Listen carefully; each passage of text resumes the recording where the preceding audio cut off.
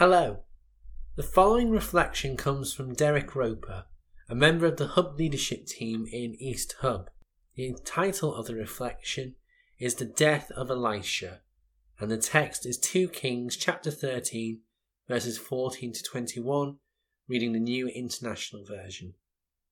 Now Elisha had been suffering from the illness from which he died. Jehoash, king of Israel, went down to see him and wept over him. My father, he cried, the chariots and horsemen of Israel. Elisha said, Get a bow and some arrows, and he did so.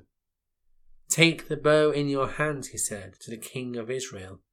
When he had taken it, Elisha put his hands on the king's hands. Open the east window, he said, and he opened it. Shoot, Elisha said, and he shot. The Lord's arrow of victory, the arrow of victory over Aram, Elisha declared.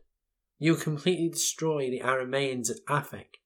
Then he said, Take the arrows, and the king took them.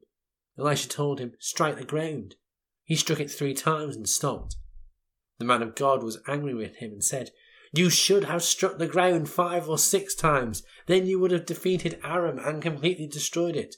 But now you will only defeat it 3 times. Elisha died and was buried.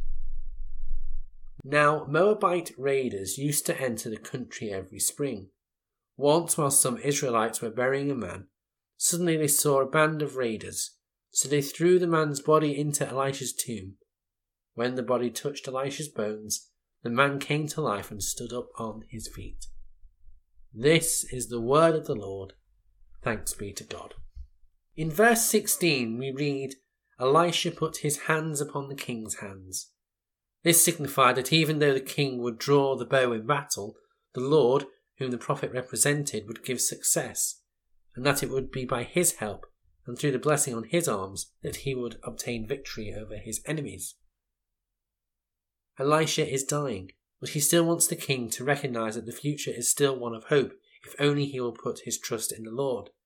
And Elisha demonstrates this by symbolism, which shows that the horses and chariots represent the heavenly hosts and the armour of God by the arrows.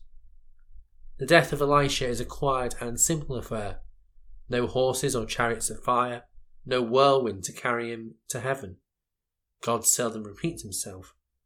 He is the God who is always doing new things. 2 Kings chapter 13 verse 20. Elisha's death is interesting for at least 3 reasons. First of all, it is clear he was well respected, even by those who did not follow his God. The evil King Joash mourned when Elisha was on his deathbed and went to see him.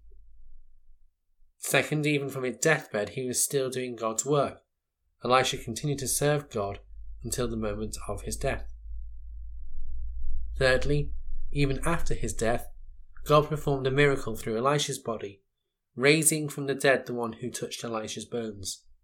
This is evidence that God validates Elisha's entire ministry. The miracle could not have been a trick because Elisha was dead. The miracle came only through the power of God. With disciples across Liverpool Diocese, Church Wigan and the entire world, let us pray in whatever form or language that gives us the most life and as our Lord Jesus taught us. Our Father, which art in heaven, hallowed be thy name. Thy kingdom come, thy will be done, in earth as it is in heaven. Give us this day our daily bread, and forgive us our trespasses, as we forgive them that trespass against us. Lead us not into temptation, but deliver us from evil. For thine is the kingdom, the power and the glory, for ever and ever. Amen.